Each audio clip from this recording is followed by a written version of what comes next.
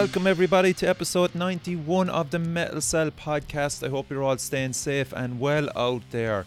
What a brilliant opening track that was. I'm sure you'll all agree on that. From Foreign Wolf, who are based in Belfast. The track is called Afterthought, and of course, as I call him now, the magician that is Josh Robinson from JSR Studios. I just knew it, man. As soon as I heard that, I went, that's got Josh's fingerprints all over it. I contacted the lads in Foreign Wolf just to get a bit of detail for ye about the band. So they were formed in 2019 and they consist of Dave, George, Jay and Mick. They released their debut EP Tempered Hearts back in October 2019, so that is up in Bandcamp, and has since received great feedback both locally and nationally. It has surpassed 50,000 streams on Spotify. Congratulations on that, lads. The new single expresses the lads' thoughts and feelings on the topic of anxiety and depression, by looking at it as having a relationship with your mental health, such as that of a relationship with your partner. The lads have a lot planned for the rest of the year and into 2021 through new singles and one or two new music videos. So be sure to keep an eye on their social media sites. They are very active, which is what I love seeing, and definitely looking forward to some more new releases from Foreign Wolf. Okay, let's go on to the main interview. That is with Karl Gibson of Conjuring Fate. If you don't know too much about Conjuring Fate, they consist of Phil Horner on guitar, Karl, who I'm talking to, on guitar, Tommy Daly on vocals, Steve on bass and Niall on drums. They were originally formed in 2005 by Phil and Tommy, and they have quite a few releases, the first one being their debut EP, which was House on Haunted Hill.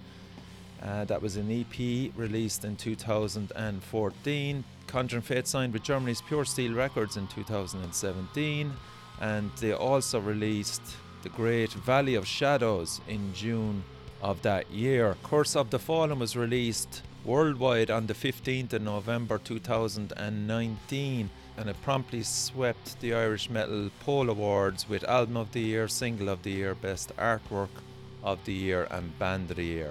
Right, let's get on to the interview. Thanks again to Karl Gibson for coming on the show. What a great guest he was. Enjoy.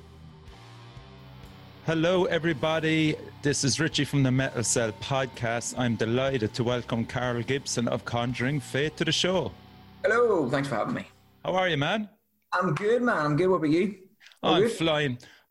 This show is not sponsored by Pinnacle Black Lager, even though I would love it if it did happen. But yeah. It's a weird thing about beer. We'll talk about beer for a second. This lager came into Ireland probably around 7-8 months ago in Lidl, and then after you get a taste for it, then it disappears. Is that the main market demographic that picked was Ireland?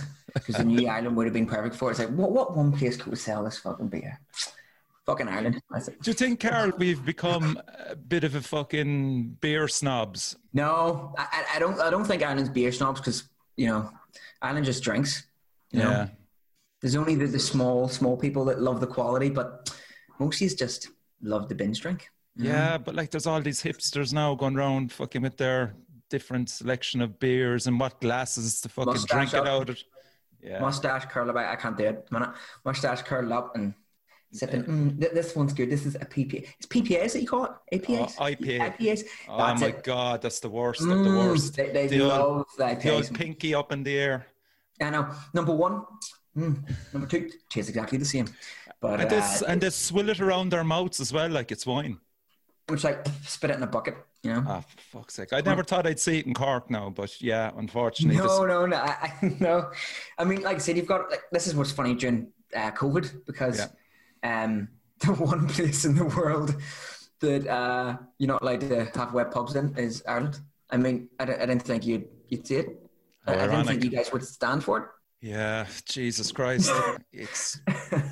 It definitely brought up the whole drinking culture at home anyway. It did, yeah. Certainly did. That's a fair point, yeah. So I don't know what the hipsters are doing at home now, because they can't show off what beers they're drinking. Well, fuck, coffee shops are closed for a while and stuff there, so. Yeah.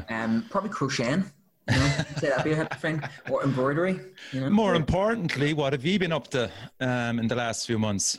Yeah, I try to keep myself busy a wee bit. So obviously I've got work and stuff. I had a newborn, just born there 3 weeks ago. Congratulations, man. Thank you very much. So I had to content myself with that. I'm trying to buy a new house as well soon. So that's trying to be busy. But in the back line of that, I've recorded my own acoustic album as well, which should be released very good. in the next couple of weeks.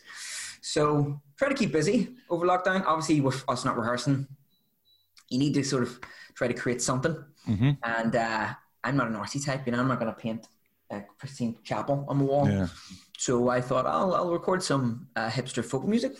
Okay. I was just wondering what kind of style is it in? Just kind of, I say more darker folk maybe. Just I like ballads. I like sad songs. You know. Yeah. Even when I'm not sad, I'll listen to sad songs, you know, to get me sad. What kind of sad songs, like Leonard Cohen and stuff, or Johnny Cash, or? Yeah, a lot of ballads. I've been listening to more like the more American kind of folk, like Nora Gunderson and stuff like that. There actually, kind of like your Sons of Anarchy soundtrack. Oh yes, okay, very good. Yeah. White Buffalo and stuff like that. I like the kind of. There's something about being said, you know. You can kind of go technical on the guitar, yeah, but it doesn't really resonate with a lot of people, you know, especially someone who doesn't really know the guitar. They look and going, that looks shite, you know. But when you have someone who plays maybe one nice central chord, everyone's like, that just touches me. And that's kind of what I want to do. Take 3 simple chords and just. And is it an instrumental? Singing as well. You're singing as well. Yeah. Okay. So I took a week off and just pretty much recorded it within the week. I just set the studio up in my dining room because I like the sound. So. Isn't it just brilliant what you can do nowadays? You can actually, as you just said, set up a studio in your own living room and actually produce something that's really good. Were you using Reaper or GarageBand or one of those? Or Cubase. I've been using Cubase for years. I was lucky enough, my brother recorded as well. So he, years and years ago when we lived with our parents, he got a loan out and created a studio in our garage. So when I was up and coming learning the guitar, I had a studio to hand to write my own stuff. And then I quickly sort of realized that making music is really fucking difficult. When you put it together, it's like, fuck, singing is really shit. The timing's really bad. It's all really bad. And then I just resorted to learning the pentatonic scale for 6 hours a day, up and down, up and down, up and down, up and down. And then I realized that actually composition's the more important thing to go. You know, technicality is all good and all, but it's songwriting's the main thing. So. And what way is that dynamic with Conjuring Fate? It's good. I do write songs for Conjuring Fate I just forgot the I was going to say Valley of Shadows. That was actually the album before Curse of the Fallen. I don't even know the names of our own albums. It's called The Brain Fart. That's just actually generally my knowledge of Conjuring Fate. So we put our songs across. Usually the process goes, it's kind of like a conveyor belt, you know. Everyone can kind of contribute and we have to pass it through Phil. Because Phil is kind of the sound of Conjuring Fate, and he's created a real, you know, you can't have 4 members churning some random genres because then you wouldn't have a sound, you wouldn't have a band. So we brought it to Phil, and if Phil thinks he can fatalize it, is what we call it, then it passes. But I've sent him a lot of stuff, and it's just like everyone else does, and a lot of it doesn't hit the mark just because it is very different. So I did manage to get a few things through on the past albums, but most of the time I just keep it for myself now because okay, it's important to keep creating anyway, you know, regardless if it's for the band or for yourself, you know. We use it for somewhere, and you know it beats you know, sitting on the sofa watching TV. I mean, at least you kind of go to bed the night going, I did something. Could you ever imagine yourself sitting on a bar stool in a bar with a guitar and singing songs for an audience? I did it a couple of times actually. Okay. I did it at a bar. I've done it twice. I've done it in a bike rally, playing covers, and then I did another time for covers, but never my own stuff. But I would love to, but it is always that kind of thing that I know the promoters and the agents within the rock and metal scene, but within the sort of bar scene, it's a completely different hierarchy of promoters, and that's the real problem getting into it. Now, I do know a lot of people that do that, but it's getting connections. And if I'm honest, being with sort of trying to juggle real life and then Conjuring Fate, if I did it, Conjuring Fate will probably get in the back burner, which I can't really do. So I'm happy enough just at the minute just releasing. I've got solo projects on Spotify and all myself that I do, so I'm happy enough just to keep it recording, you know. And did you purchase much gear over the lockdown? No, it's one thing. In terms of musical equipment gear, like see that guitar I have, I've used that since I joined Conjuring Fate. I bought it and I've never changed it since. It's gears has never really. There is certainly two types of players in bands. There's the people that know everything to do with gear, and there's the people that know piss all. And I'm definitely in the know piss all. I mean, when I first started, I had people come up to me going, "Oh, how many ohms is that amp?" And I'm like, "Huh? It's a big amp.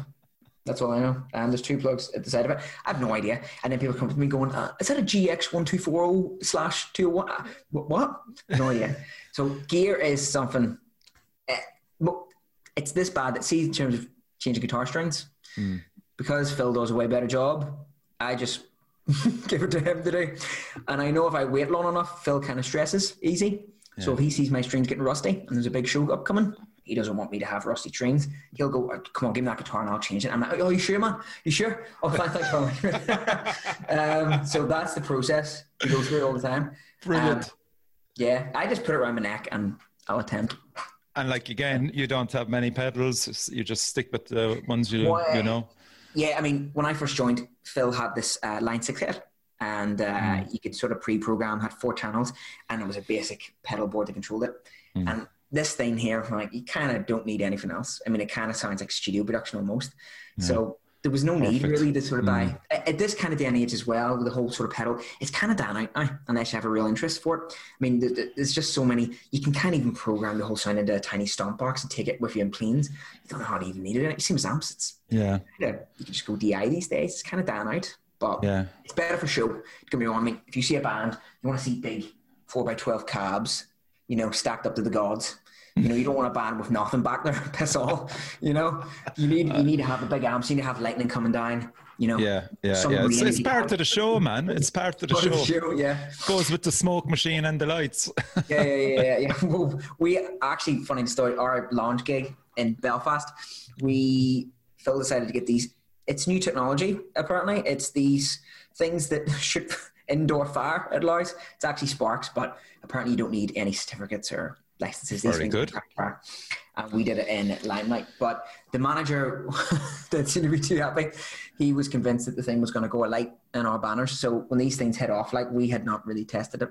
We only tested it because you only have limited fire. Of course, yeah. So as the first one came on, Tommy had the rewrote, and we kicked in, and fuck, these things near took our faces off. Very fucking bright.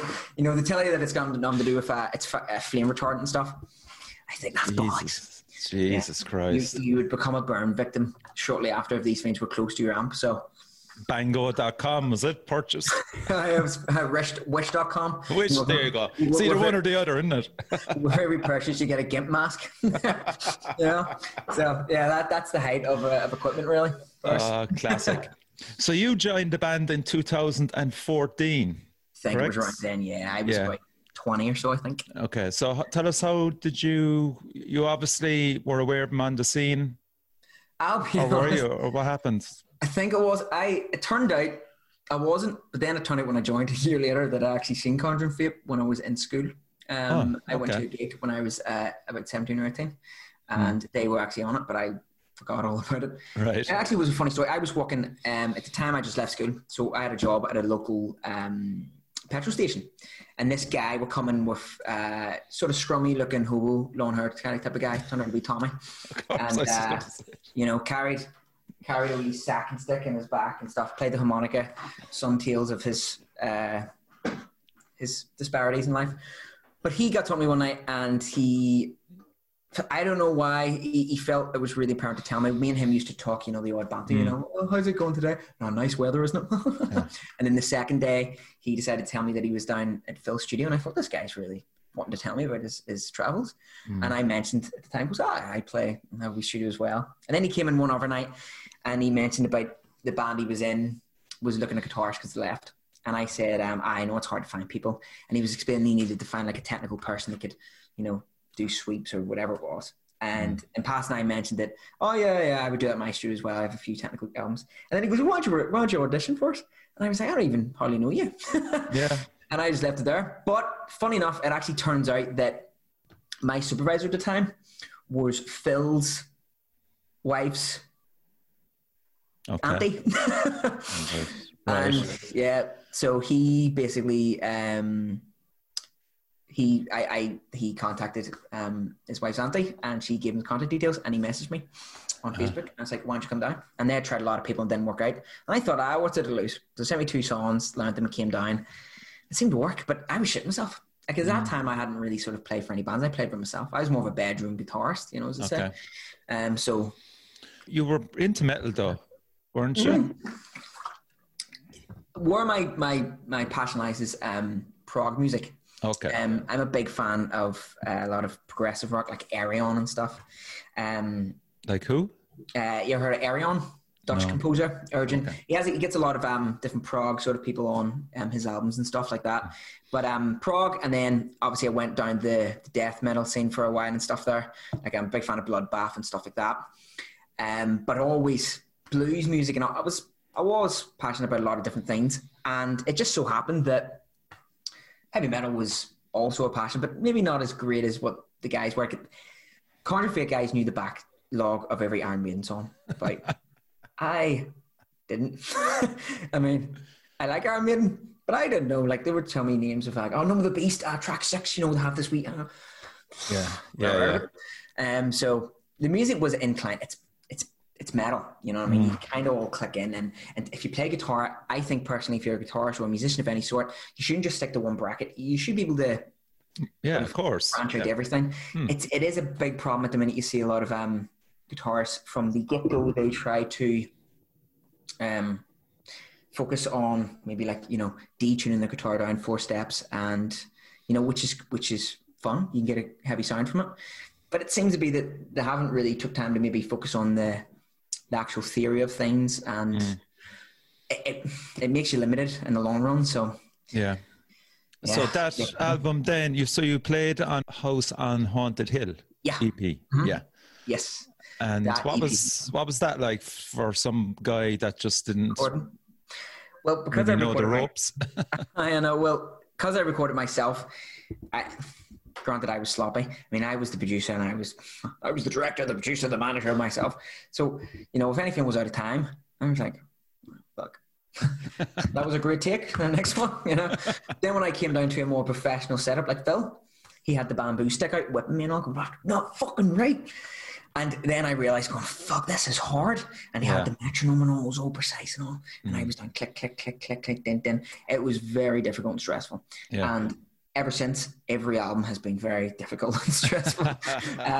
It is hard. Like, Phil has a certain way of approaching the guitar. He's an extremely good lead player, but he's also an extremely good rhythm player. And it's tiny wee details that the ear doesn't pick up on until you actually break it down. It's like, that's actually quite difficult to time in. And coming into the studio and learning that kind of style of playing for that and getting it 100% right, it is difficult, and it tends to take a couple of days to get it all down. So the recording for House on Haunted Hill was nowhere near as bad as the albums, obviously, because there's only 3 tracks, but it was challenging. I'll say it. Like, it was, and he'll reinforce that. Leading then into, we'll say, video-wise, you're renowned as a band for doing great videos.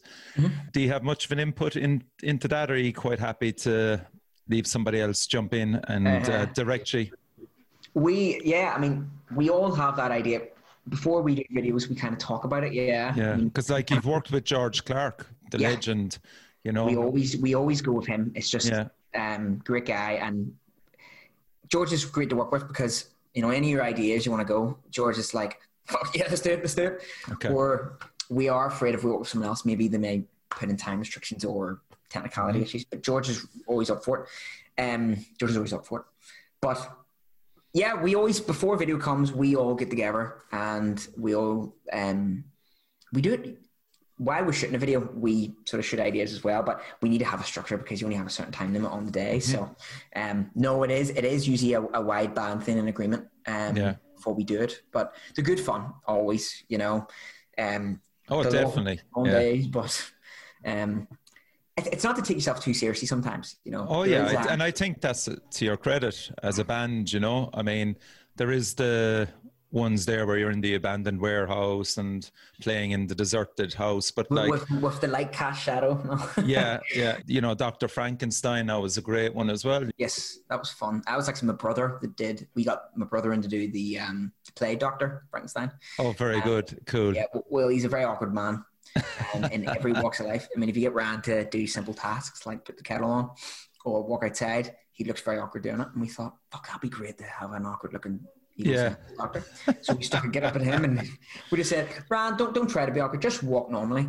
And it looked awkward. My own personal favourite then is Trust No One. Trust No One, yes, that's right. With the Cold War nuclear bunker. I mean, how did you come across that? Yeah, Phil had in contact with a guy over in Portadown. They were part of a committee that keeps a lot of the underground bunkers alive. Yeah. So we used the bunker for the first scene, but it turns out the guy also had access to a abandoned hangar, his committee, that they redo up a lot of the Air Force. So a lot of the army that has crash vehicles, they donate them to these people, these hobbyists, and they'll do them up and stuff. So we got into this place and ourselves. It was pretty surreal, actually, being able to get in these helicopters and whatever the technical names for the planes are, the flying machines.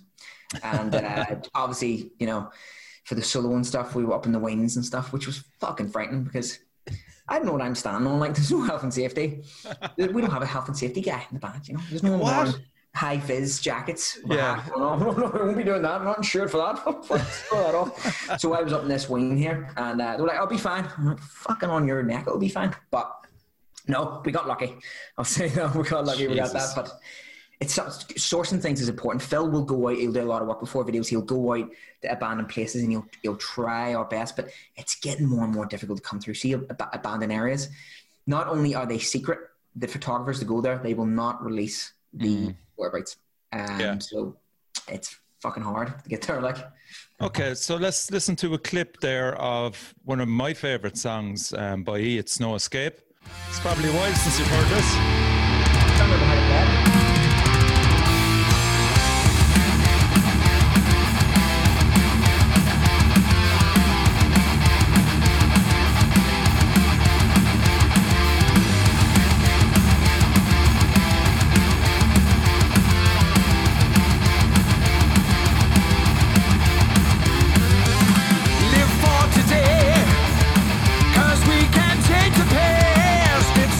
Shame.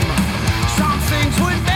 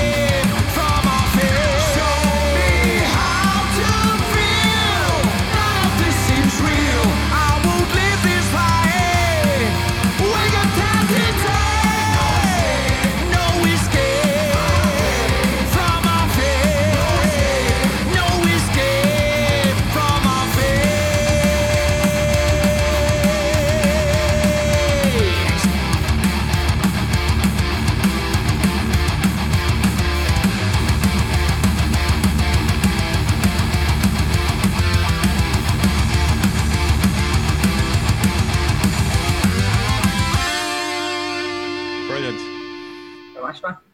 Yeah. Good to hear that. I haven't heard it in a while. Must listen to that album again. That's what I was going to ask you, actually. You know, when you spend so much time on an album like that, then, like, do you revisit it much? Or is it just pushed in the background and you move on? It's hard because you're playing it so much. You know, yeah, of course, yeah. You kind of, after a while when you play it, see, you've done 3 shows consecutively, especially like a tour or anything, you've played it constantly. You kind of don't tend to go back to it. It's like anything, when you write anything yourself, you're much more critical of it. And it's very strange. It's because, you know, you don't look at it as a whole picture. You start to segment it into tiny fraction size. Be it, you know, was that guitar good enough? Was that solo good enough? Could the vocals be a bit louder? You know? Yeah. So you're more critical, where someone listening to it can see the whole picture. Of course, yeah. So I think it's actually stressful. And stuff, so I tend not to do it too much. Yeah, even with the podcast there, you know, I never revisit them. Yeah, to just do one, move on. Exact same thing. Yeah, you know, it's strange. Yeah, when other people watch it, you know, it probably resonates. I used to do the same thing. Any sort of video content I used to release, watching it back is it's hard to watch back. It's probably you know the only you'd probably watch it back for the edits and the cuts. Yeah, that's it. Exactly. Yeah. You're right there. Yeah, yeah. It's exactly the same. It's just like, get through it, because like I'm listening through it for the audio side, and then I have to do the video side, and by the time I have other bands' music put in, I'm just, that's it, good luck, move on. No. Well, they're long as well. I mean, podcasts are very long, so it would also put your work time would be massive if you're trying to listen through it. Editing takes long enough, you know, over rendering and stuff. So actually I've a band on this week's show from Northern Ireland as well, Backing, yes. Well, our drummer, he's in Backing now. Oh, Niall, is it? Niall, yeah, cool. Baggins, so he's a wee slut. So yeah, in 2 bands. Baggins great. They've been in the scene a long time as well, just like Conjuring Fate. Great guys. You know, we know the guys personally ourselves as well, and their new album as well is like apart from that, it's brilliant. Jesus Christ, it's a great release. Extremely heavy, brilliant. Yeah, when having these stuff, like, you know, having kind of Northern Ireland bands coming out of the woodworks like that's it's great to see, you know, and that's what's nice about the community. You know, you kind of want that community local scene to big each other up and help bands, you know, rise up. Yeah, I'm glad you said community, because that's what it is. It is, and that's a good thing about it. And sometimes, you know, as time goes on, you know, I always find when a local band seems to reach a slightly, let's say, higher status in the hierarchical local scene, if you will. Yeah. The local goers that followed them from the start seem to kind of drift off a wee bit. I don't know why that is. It could be maybe the band, because they start getting bigger shows, more popular shows, the followers like to sort of go back to sort of more up and coming bands, or I don't know what it is. Maybe it's an obscurity thing, an underground thing. I don't know. I think in metal, we do have that a lot. I mean, unfortunately, there is an elitism in some parts of metal, within the spectrum of, and you probably know yourself, and it's very hard to sort of segment it. I mean, the elitism, you probably get it in a lot of different types of genres, but unfortunately, because metal has so many sub genres, it could be rife in a lot of areas, like, so. Yeah. I think, Karl, what you're on about there is very valid in relation to the live music format. Yeah, more for that. Yeah, absolutely. Because the crowds, sometimes, you know, they're not big, but you'd actually notice certain guys not going anymore to certain bands, and you're kind of going, why the fuck is that? Like, yeah, we've noticed that. We used to have a good few followers from the early days, like, and you never see them anymore. And I don't know what it is. Maybe the grew to detest you. Maybe I don't know, but we find a lot of it in the scene. There is a small group of like underground ones that prefer to keep to the more obscure gigs, you know, where there's less population at it and stuff. Yeah.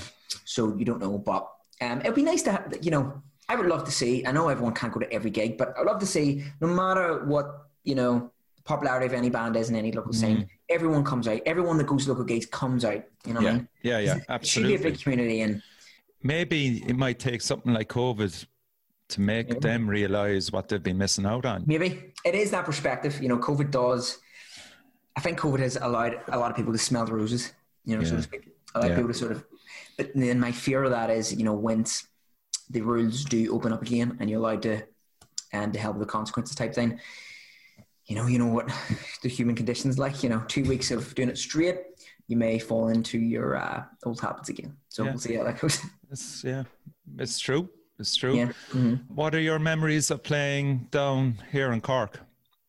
Brilliant. It's, you know what, some of the best gigs we've played, and I know you probably get this all the time, bands, because you live in Ireland. It's like, it's like when big bands come over going, you've been the best crowd ever. Yeah. Generally, some of the best gigs we've played in Ireland.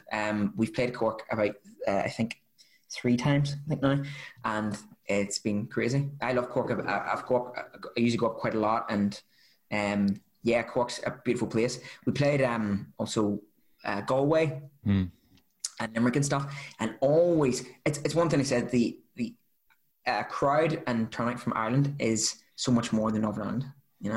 We adore the people in Northern Ireland, don't get me wrong, but the crowds are more mental in Ireland, which is good, especially in almost every county we've played. We've the same kind of reception, where it felt more passionate, actually. Okay. And I don't know, and it's weird because Belfast and Northern Ireland, only the main places where gigs sort of occur, hockey gigs, is Belfast. So there's one place to go. So you'd imagine you see all the same people flocking in, but unfortunately, it's not the case sometimes. Yeah. So you guys definitely have the card up on us in terms of passionate crowds, without a doubt. It's good to hear. It's now down to a case of what venues can we host the likes of you coming down now. It's a bit worrying. Fred's Evans was the one we used to play in, I think. Times. I saw you in Fred's. Yeah, but what way is this working now with COVID? It's not open. And we don't know, will it open either, being truthful. And if that goes, we're then scrambling to find the kind of venue. Well, I know Fred's is really small anyway, but like it had the atmosphere. It's a legendary home of metal, really. There's so many bands. No fucking other way to describe it. So Spalpeen Fánach is another option. I don't know, did you play there as well? Might have. There is another place, I can't remember. I think you might have played with 2 shows in Fred's, and there's one more in Cork. I can't remember now. I think it was Spalpeen. So last year, I don't know, were you watching with interest? I know I was. And shout out to Trevor at Cranium Titanium, the Irish Metal Awards. Podcast of the year. Thank you. I was surprised. Very deserved. Cheers, man. Excellent. Ye swept the boards. Ye absolutely swept the boards with album of the year, single of the year, artwork of the year, and band of the year. That's right. Yes, we didn't expect that many awards. When I woke up that morning, we got the message through from Phil. Should have saw, and I was like, it's very, very generous. It's great. And we know Trevor. We met up with Trevor actually in Galway the time we were down there. Now he's a great guy. He's a lovely dude. He's also lost a huge amount of weight, might be said. From the photos I've seen, stress. Give you stress. He's done a fucking amazing job. Trevor's a great guy. And we felt very humble to win those action scene. Yeah. Jesus, like when you think of the competition you were up against, like it's hard to put it into perspective sometimes, isn't it? You don't really sometimes when you win these things, you don't really sort of think about who the competition was, because at the time when you win it, you sort of you're taking it in from the front of you just won something. But then sort of when you put it in perspective, there's loads of other great album covers there, and bands and albums there. Like it's, did that filter back actually to your record label?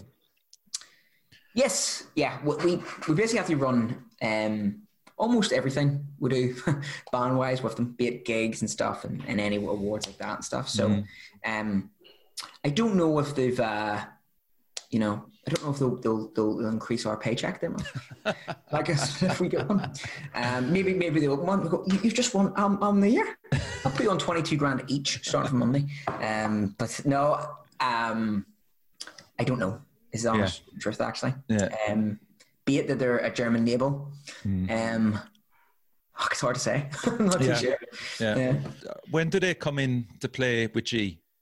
Like, are they in the background the whole time going, well, what's your plan for next year? Do you have a release date, or how involved are they in relation to the setup of Conjuring Fate? It's mainly on the distribution of the album. So they distribute worldwide, thankfully. So what happens is for albums is they will print so many, and then they'll distribute it to their sellers across the world, and they'll sell it in festivals and stuff, which is a great help.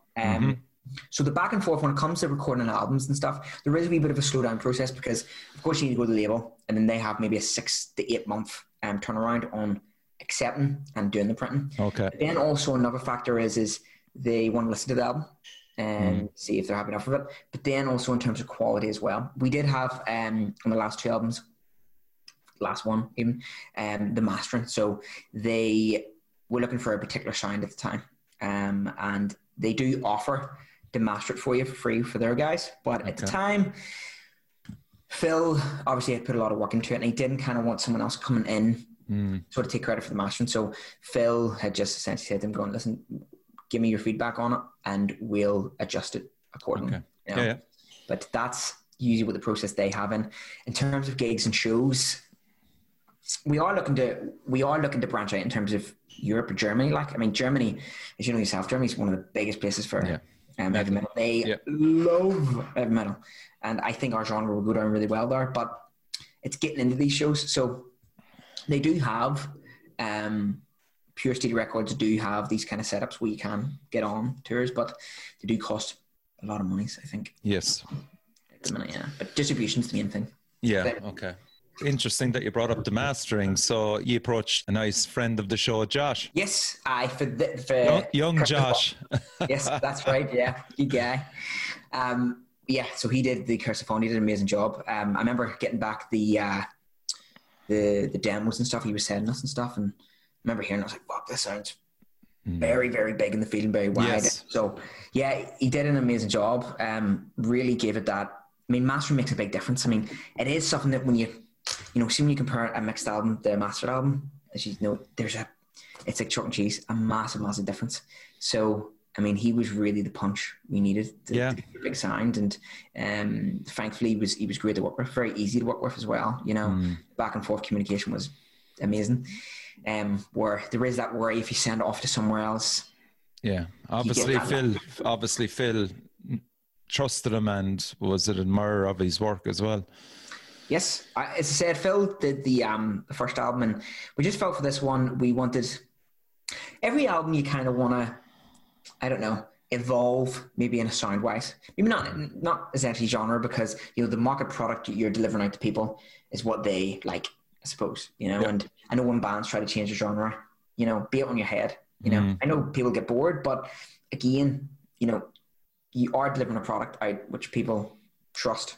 It's probably, you don't need an album that has blues, rock, metal, punk in it, because you just go to a punk band or you go to a blues band for that. Yeah. So for this album, the involvement we wanted was just a bit more of a different sound, be it a bit more of a beefier mastered sound. So hence the reason we picked Josh for that one. Yeah, and I mean, he's done some fantastic work with other artists as well, to be fair. Yeah, it's kind of one of the reasons we heard a lot of the stuff, and again, it sounded like big production. Yeah, so it's great, man, and he's so young as well.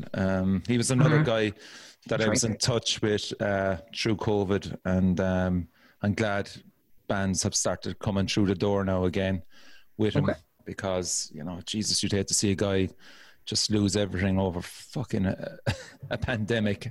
100%. I couldn't agree more. I mean, it's one of the biggest things in the minute, because because of the timeline it's been going so long, kind of independent workers and the self-employed and stuff. Yeah. They're kind of thrown to the back burner. Yeah. Artists as well. Artists as well, yeah. When you look at a lot of artists get a lot of their incomes, say if you're a wedding band or pub playing, but that's a massive hit to say, no gigs for the rest of the year. Want to cut it off. Yeah, people can, we don't mind. People can come and eat and sit down. Yeah. You exactly. No, can't have that. It's just, it is nonsensical. What were the strong points, do you think, of Curse of the Fallen in relation to the debut album? There's a bigger sound, obviously, anyway. Yeah, but that goes where, I mean, I would say that the mastering thing will probably be the biggest point, but I think actually the song sounds where, even though it was the same, in the vein of the same genre, there was a slight, it felt different. Maybe it felt different to us because it was new songs, but we had played, we were playing the House of the Valley of Shadow stuff for a couple of years after the EP. Of course, yeah. And that's a great album, actually, Valley of the Shadows. Yeah. Thank you very much. We were playing it, and it came to the point, same as the intro as well. We had the same intro for years to the point where the bass player was even like, going, I fucking hate this intro. I hate it. And I remember we used to stand out back, turn to the crowd with the intro playing. And he used to be whispering in my ear going, this fucking intro. He used to hate it. Because we keyboard like, ooh. Yeah. So when it came to writing new material, every time we're going, fuck, this is so fresh. Yes. So I think the strong point it really is, I think, vocally, Tommy did a way, way better job. Great point. Right in. Way, way better job. Spot on that. Yep. The drumming as well was, Niall has a real flourish technique where he can deliver very technical, but can deliver a really serious push and drive. And again, for that album, the album was heavier. That. Yeah. And then in terms of guitar work and stuff as well, I think, the solo wise would be more melodic for me anyway. I enjoyed playing them a bit more, and they fitted the music better. A lot of the stuff in Valley of Shadows, I did a lot of it was improv on the spot solos, and which I do a lot of shows, and it just didn't sound right. It didn't link in with the composition of the song. So this one here I'm a bit more happy with. So yeah. That's a bass view. Yeah. And of course, like, you still managed to keep the classic sound of Conjuring Fate, but just blended it a bit more. And I think, as I said, Josh definitely gave you the bigger sound. Yeah, I think that, and concept wise as well. I mean, we've always been very consistent in the horror theme, based on be it films or the more darker side of. And Kim did a terrific job as well. Shout out to Kim for that 100% album. as well. Like Kim can't sort of express enough how much Kim's done for the band, and without her we'd be fucked. Like, especially the marketing, like big difference. Like, and again, we wouldn't go to anyone else for that because it's consistent looking artwork, and it's been great all the time. And obviously, she won an award, for it, so it'd be a no-brainer. Kim all the way, all the time. How much did COVID affect you tour plan wise? Had you much planned for this year, for example? Yeah. I haven't got a list here. It affected quite a bit, unfortunately. We had a lot of gigs planned. We had two big festivals, at the end of the year. One was in France, and we were very looking forward to that one, and it got cancelled. And then there was one also, actually, the Clan Festival in Dublin. Clan, Clan was put back. And then I seen Candlemas and Corner. That's how I was like, I'm a big fan of Candlemas and Corner for that. And I was like, fuck, this is fuck. But obviously now it's postponed. There was an unannounced festival in England as well, big band names that we won't announce yet, but we were agreed to play on it. And now obviously up in there as well. So, and then we were supporting, I think, the band Vega as well, coming over in June. It was knocked back. So basically the whole year was a write-off. And it was a shame because this was the year to push the album. The album was out last year. We only got a chance to do it in Scotland and obviously Cork and Belfast. That was it. Yeah. No, we're kind of like, fuck, this is going to be the big push. So we kind of need to just reboot and revamp for next year and treat next year as the big push for the album. But yeah. Like everybody else, I suppose, really. So everyone's in the same boat. Yeah, absolutely right, man. I can't complain because every artist and every band's felt the wave hit from that. Just like even people in local businesses and everything's felt the wave. It's an unfortunate circumstance, but you can't really dwell on it. It's like we talked about earlier. It's a good time to give a bit more perspective. This year was busy for me anyway, and as much as I missed the rehearsal and gigging, and somewhere it was quite nice to kind of sit back and smell perspective a wee bit more, kind of take in the fact that, slow life down a wee bit, do things kind of with the family, enjoy yourself a bit more. So I think that was a positive actually to come out of it. Yeah. I mean, song wise, you're only just still going back to rehearsals now, really. We are. So you're behind on that, or have you any? We all kind of, I know I sort of ripped Phil to say that, me, Phil? Yeah, I rehearse every night. But really, last time I rehearsed was maybe, 2002. But in terms of rehearsal, we have a very sort of strict policy and try to be professional. Everyone knows the stuff coming in and that's it. We don't try to clean up when we get into rehearsal. Everyone should be 100% before coming in. Rehearsal should just be about playing as a collective. In terms of getting your parts right and everything, that should be yourself.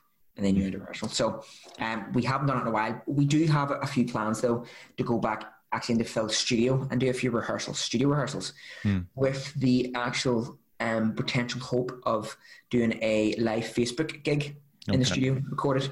That's our next actually plan of attack here, because at the minute we can't really do much else. So we might as well try to pedal on at some extent. Yeah. I kind of look at June as who are similar enough to yourself. We played with them actually a few times as well. Yeah, lovely lads. Yeah, great. They started just releasing singles on through videos for last year's album now, so Cortexi Fan came out only a month ago, and it's actually after working. But usually it's the other way around. Usually the band will release the videos before the album is out. So they've done after? And because of that, I've come to prominence again. That's, do you know what? I mean, they're smart. I mean, it's a fantastic marketing strategy. Because, the sort of the Facebook and stuff like that, there when you share and posts, if you put a YouTube link to anywhere, people are very, very reluctant to hit a YouTube link and then go into another source. It's very easy if you have something there and then for them. And especially even if you're doing a Spotify link, very reluctant, even more reluctant. Yeah, so why is that, I wonder? Song, I don't know. It kind of goes back to the old sort of, the sort of theory of, why people don't listen to full albums anymore. Now you would argue that they're not proper music fans, but, it's kind of like radio culture. People like the sort of one song that's easy accessible to them and move on. Something that someone will play for them opposed to them having to go somewhere else. It's also kind of a fear thing maybe, because when you want to get into a new song, you might need to listen to it a few times. Yes. And when you listen to maybe a 3-4 minute song, which isn't a lot of time, people listen to this going, I want to listen to the song I know. I want to listen to the song that I know the lyrics to and I can sing along to and dance to. Yeah. Or when you bring in something new, it takes people a wee bit while to tune that in. So it could be that, but all more power to them for doing that. That's a good idea, especially during COVID. More people on social media and stuff, they're not out and about. Excellent. Yeah. Do you know what we'd say for your album, Curse of the Fallen, the lineup of the songs, is that deliberate in relation? You mean like a structure of songs, so like yes. Yeah, it is something that you think about or talk about? Yeah, I mean, every time any album I've ever done in the past, it's always sort of been thought, right, what song do we play with first? What's the second one? And in an album, you kind of need to hook people early. If you're a concept album, it goes by the story. That's a difference. Exactly. But we don't have a concept. I mean, every song has an individual post. So we went with Burn the Witch. Obviously, our last album ended with Backwards Witch. So it was revisiting it. So very it kind of felt, like a to be continued. Yes. And it kicked off the album great, to be fair. Exactly. So that's why, it was a non-bullshit kind of song. It was 4 minutes long. There was no weird slow down breakdowns. It was just boom, boom, boom, boom, boom, boom, boom. That's when it did happen. And then the second song, Voodoo, again, it felt just the start of it had a hook to it. And you kind of need to, you leave your more slower, sadder songs to middle of the album. That's why we had Midnight Skies a wee bit later on and stuff, and Daughter of the Everglades. Daughter of the Everglades, Night of the Knives is after Daughter of the Everglades. So that's obviously well thought of. Again, that brings. So you have a ballad. People go, "Oh, it's a lovely song," and then you go, "Oh, fuck, sinister! Someone's killed. Someone's raping and killing someone. Who's this?" And then that's how you get it. And then you go back to the heaviness. So there definitely is. I think every artist actually does it. In some extent, they think on what I want people to hear first, but then when it gets later on the album, but then of course when you're playing it live, then again it gets chopped around again. That's one of the hardest things to do as well. when you're doing a set list live, it's also picking songs, but it's also going, what order do we play these in? And then obviously what your time limit is. If you've got 20 minutes, half an hour, most gigs and a lot of local scenes, unfortunately, some bands run over. Or they don't get the equipment set in time, so your time gets cut to maybe 25 minutes, and then on the spot you have to go, what song we're going to take out? Then you have to kind of try to think, what do you think that would appeal to more? It's there is wee tiny details. I think it's important, and if you don't appeal to that one audience member, it's important. I mean, if you appeal to one particular member, they may be the person that comes back to 6 shows in the future. They may be the person that buys every T-shirt you release after that, or every album, and then shares it on their Facebook, which gets exposed to 20 other people, has a domino ripple effect. So it is important to, bands do say, I don't care if you don't like us, but you kind of do want to appeal to your market demographic. At the end of the day, you are putting a product out, and the product needs to be up to scratch. So. Yeah. Unless you're one of the stoner bands that are like a 15-minute epic one song, Yes, or the obscure black metal. I grew up listening to a lot of black metal. Like, but that being said, there is some of the really obscure ones that record it on like tape players and stuff, because that's obviously the scene. Yeah. But to be honest, again, for me, making someone pay for that, again, it's a product. You kind of deliver. It's like selling someone a fucking car and going, this is the car, it's lovely, smash all the windows in, take the valves out and stuff, and going, well, that now, you know, it's I don't think, you know, black metal has a certain sound, but you should be able to hear what the sound is, at least. You know, production shouldn't be I don't think production should be a really sort of a specific genre thing. It should be more, that's just your kind of you know, timing, production. That could be your two things that should be consistent with every music. Yeah, and I suppose, again, with new songs, the more you rehearse them, the more certain songs stand out as, oh yeah, this is going to be classic live. Yeah, definitely. I mean, we always rehearse it in the studio. Before we record, we rehearse. Yeah. That's one thing. So we rehearse together, so we know kind of what they're going to sound like. Like Original Sin was one when we played that in rehearsal live, because we knew that was scored at the end of the album. I mean, Original Sin had these massive solos, harmony sweeps and all. It just was uplifting. It was fast. So that was a no-brainer to say, definitely that ends it. And then Burn the Witch was a nice head bobber. Definitely that opens the album. So yeah, there's a lot of clear things in that. Yeah. Like every band from Maiden downwards go through that, you know, trying to figure out what are the songs that capture the crowd. You know, you don't want guys and girls drifting off halfway through, going for a pint, going, fuck it. You know, the arse is falling out of this. Yeah, and I think a big thing for that is that the stage presence as well. You kind of do, I mean, some bands do forget that they are putting on a show. You know, it's supposed to be entertaining, you know, and I know some bands, you know, may need to, you know, constantly look down, to be technical. But, if crowds are unusual, stand down, just doing this, you know, it doesn't really kick back to people. Where if you're sort of up looking at the crowd, pointing at them and all, you know, involving them, else, we've seen it all the time. Like, we would have big stage presence, we would go to the crowd and run around and stuff. And one of the things we noticed was, as soon as you even look at someone or you lift your hand up, they start to smile and start to maybe, and then 4 songs in, they're dancing. Yeah. But I've seen a lot of bands doing it with their heads down, and people tend to drift off. So, you know, and their music's amazing. It's a shame. You know, some of their music's great, but their stage presence thing, it's just, I know people's there for the music, but people do want to see some sort of lively emotion from you as well. Yeah. What about memorable tour stories? I'm sure you've had a few. Yeah, we always have a load, but it's, my memory's really shit, so it feeds off to the last one. Probably the I think it was like 4 years ago, we did the O2 Academy in, I think it was Manchester, and we essentially, it was 3:30. We were still, and Phil had pissed off to his hotel, so Tommy did, and it was me, Steve, and the old drummer Bogdan, Polish guy, and cool. He left the fucking merch box in the bar bit, and well, obviously they had the safe full of the money and stuff, so we couldn't leave it there.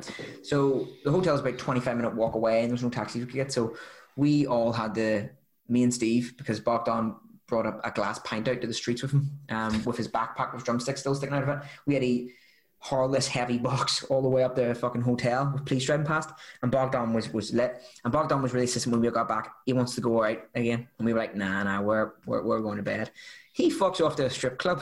We found out, still with his backpack still on, drumsticks sticking out of it and stuff and all, ear monitors in and all, still has that, he doesn't give a shit, goes to a strip club. We don't see him for ages, and then he was staying with the driver at the time we had, and 7 a.m. comes in with some girl he's met, and goes to the driver, can you give us a bit? And he was not obviously happy, because it was fucking 7 in the morning, so sleeping, and he got up and all, brought his blanket and his pillow with him and all, and he says, you've got 30 minutes, get it fucking done. We didn't see Bogdan for the rest of that weekend. For the rest of the weekend? Yeah, I think he was ashamed, we didn't see him after that. So obviously his name was Bogdan, so we got Doggy Boggy after that. But a load of there's a lot of always funny stories happens into it. It is, see, going with 5 guys you get on so well with. You do a lot of funny stories, but unfortunately by the end of it, you're all broke. and you kind of forget a lot of the funny stuff that happened. But yeah, memories, I guess. Anyway. The old festival gigs, have you done many of them? Yes, we've done a few like indoor ones. We are looking to get. I mean, we would love Bloodstock, for example. Yeah. So that would be great. That's the holy grail for a lot of bands, just 100%. As a stepping stone, even to 100%. The thing is with Bloodstock, we did do the Metal of the Masses at the time, and we got through to the final. And then another great band from Overland, Overworth, won. Oh, yeah. They've been going a long time. They have. Now, we said we would never do any sort of battle bands. We can't anyway because you're in a label now, so you'd have to leave a label to do them kind of things. But okay. The thing with Bloodstock is I used to go every year, just myself, and it's a great festival. It's one of the best ones you can go to, but it is more for. I know the main stage has a mix of different bands, but when it comes to the sort of Sophie stage and all, I'd say majority of the bands, the local ones, or the sort of up and coming, are more really, really heavy. You know, I think death metal and stuff like that is more of a fixated. You do see some of the cheesy heavy metal coming out, but it's definitely not as strong. So I think going into it, we were kind of like, fuck, you know, our music genres kind of out there from what they usually pick, but we'll try it anyway. But we have played, but you see, this year we had 3 or 4 offers. Okay. Then we had Wildfire Fest. What's last that? year is an offer. It obviously fell through. So every time we get a really good festival, something fucks it up. Yeah. You know, out of our control. So we're hoping next year, though, Phil's trying to get into a few of the European circuits and stuff. We had offers. We even had, I think, Anvil had contacted us some time ago there. Do a few tour dates with them. But in my opinion, you're a perfect festival band because it's cool, it's good, it's fucking metal, and it's you involve the audience. You know what I mean? So, like, what better to be there at 5 o'clock in the evening with your beers and Conjuring Fate hit the stage? I know, and that's what we really want to get onto, but it is just that kind of. It almost feels like sometimes like the politics of the wider scene of the promoting stuff for overseas. It's hard sometimes to get onto them. I mean, we played one. That was that was actually the one in the OT Academy Arena. I can't remember. It was the upcoming festival, 3-day festival for the Hammerfest. I think it was. Oh yeah, Hammerfest. Yes. Yeah, yes, and yes. At the end of it, they also do pick bands to play the big festival at the end of it. But a lot of it is okay. I know 2 of the bands that got picked there. They're one of their ants on the fucking judge panel, you know. But it is politics. Yeah, I know a lot of up-and-coming bands, and their members have been on, you know, around different bands for years, and they have sort of the contacts for the promoters abroad, and they get on the big shows. So it's hard breaking through that if you don't know it. You're trying to, you know, here's my album. You listen to it.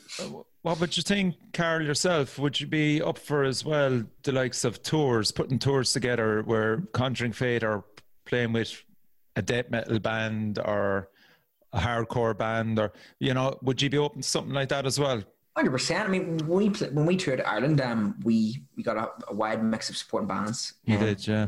At the time, and it's great. I would love to actually have a mix of 3 different bands that follows you around the whole time for 4 or 5 shows.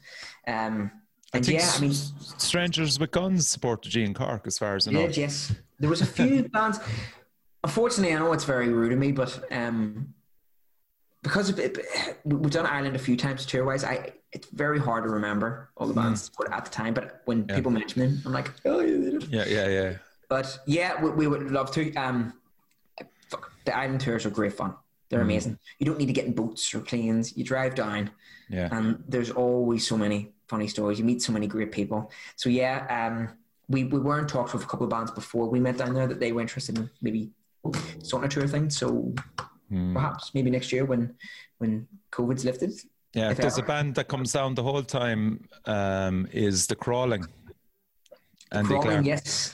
Amazing, yep. We're very, very Andy and stuff, and Stuart and Gary, they're great guys. They have a massive following down here. Yep, and rightly so. I mean, one of the big things that The Crawling's particularly excellent, I think, is not let alone the music's unique, but I think their marketing and how hard they work. I mean, they've created an amazing. I mean, that Crawling logo is great. You want to wear it on a T-shirt. You want to put it on a fridge. Yeah. You want to put it in a car banner. Jesus, tell me about it. I have so much merch by him. Yeah, and that's an important thing. I mean, the more merch you get out there, the more people see it, you know, and then You've got a whole list of followers wearing your t-shirts. You know, a t-shirt is free promotion for people. Yeah. You know, so they've done it so right. And even just wee small things, you know, when you gig with them, for example, it's fucking amazing gigging with them. Like, Andy is so helpful. I mean, you know, you want to lift your amp, he's right on it helping you and stuff. Yeah. Best people to gig with, go so smooth. We've supported them a few times, and if he isn't helping you, he's filming you. Yeah, that's another thing. That's why they're so great, because he's got every single spectrum down to a T. He's got the marketing, he's got the music, he's got the sound, and he's even got the sort of blogging and the following. There are like sort of 4 big fundamental keys for a band to get as much exposure as possible. And more part of them, as far as I'm concerned. And Pete as well, his brother. Pete, I get on with Pete very well. So we used to have a lot of conversations over the channels about many things. Stranglewire, I have a Stranglewire hoodie. I wear every day. It's my only hoodie I wear. I actually said, funny, when I seen Stranglewire for the first time in Belfast, a lot of bands, like I said, a lot of the death metal bands, they do have a particular sound, and you can kind of tell that they have the kind of local death metal scene sound, and it sounds great. But Stranglewire, for me, had a different sound. It reminded me of old Swedish kind of death metal, actually. And because I'm such a big Bloodbath fan, it was kind of like, this guitar sounds much more chunkier. The riffs are more, there's more grooves here. You know, a lot of death metal has the problem of they get in the sort of point of the song where there's no groove. It's just speed. Yeah. But Stranglewire had all that. It was brilliant. They had the grooves, and even Pete's vocals and all. It's one band that I said that was the best death metal band I've ever seen come from the local scene, and I said I knew they were going to do big things. And they're actually recording at the moment. They are. That's right. I've seen some photos in the studio. Yeah, I think they're finished actually now. Yeah, but was it England? I think I saw. I thought it was somewhere. I thought it was England for some reason. What location it is, but I've seen the photos they're putting up. They're tracking the guitars and stuff. Stranglewire, particularly for me, seeing them live is I recommend everyone see Stranglewire live. Same with Clone as well. Same thing. See the way they have a really perfect approach with the lights dimmed and stuff. It makes you feel really morbid. It's brilliant. You know, that's what you want to feel. You want to have a different kind of feeling. You know, you want like creepiness, airiness. It's great. Listen, thanks for coming on, man. It was great having a chat with you. It's great. I've never done anything like this before, so haven't you really? No, not really. Phil usually does all the interviews and stuff and things, so we leave it to him. Because he's probably panicking that I was going to say something very controversial. Nah, you left out no secrets, man, even though I tried. I was going to try to go on and say something really ridiculous to make the band go viral and controversial and for everyone to turn to hate us. Phil's probably sweating buckets right now to go, what the fuck he said? But, you know, I'll be like, but it's a title, you know, Conjuring Fate guitarist claims COVID doesn't exist or something. The next release is going to be an EP of covers. Yeah. We're going to do a lot of Tina Turner covers. Conjuring Tina. The next one, yeah. Big shout out to the missing members: Phil, Tommy, Steve, and Niall. Is it? Niall. Yep. Niall. Mm-hmm. Jesus, what's Niall's other band? Backing. Yeah. Yeah. He also does Megadeth as well. A Megadeth tribute band. Oh, is it really? Yeah. I think they played their last show there last year. I think that was the corner quits for a while, but yeah. That's another whole fucking rabbit hole, cover bands. It is, yeah. There's a lot of them. And the good feeling with the cover bands is they do the shows they do play, they'll get a good turnout, because, you know, if you're wanting to go for a night out, you know, if you know a band's going to be playing Megadeth or Metallica tributes or Whitesnake tributes, you're like, fuck, I know I like the music, I like the band, I'll go. We're local bands. You do need to take a shot in the dark, don't you? It's like, well, I might hate them. Who knows? I won't go. Okay, you've been listening to Karl from Conjuring Fate. I hope 2021 is far better than 2020 for you. And as I said, you have a massive following down here, and we will be there the next time you hit the shores. Appreciate it. Hopefully next time we'll create our own vaccine. We'll get it down there. So thanks a million, Karl. Take care. Thanks so much, bud. It's lovely to see you. Take care, bud. Right, you've been listening to Richie from the Metal Cell, and be sure to check out Conjuring Fate on Bandcamp, YouTube.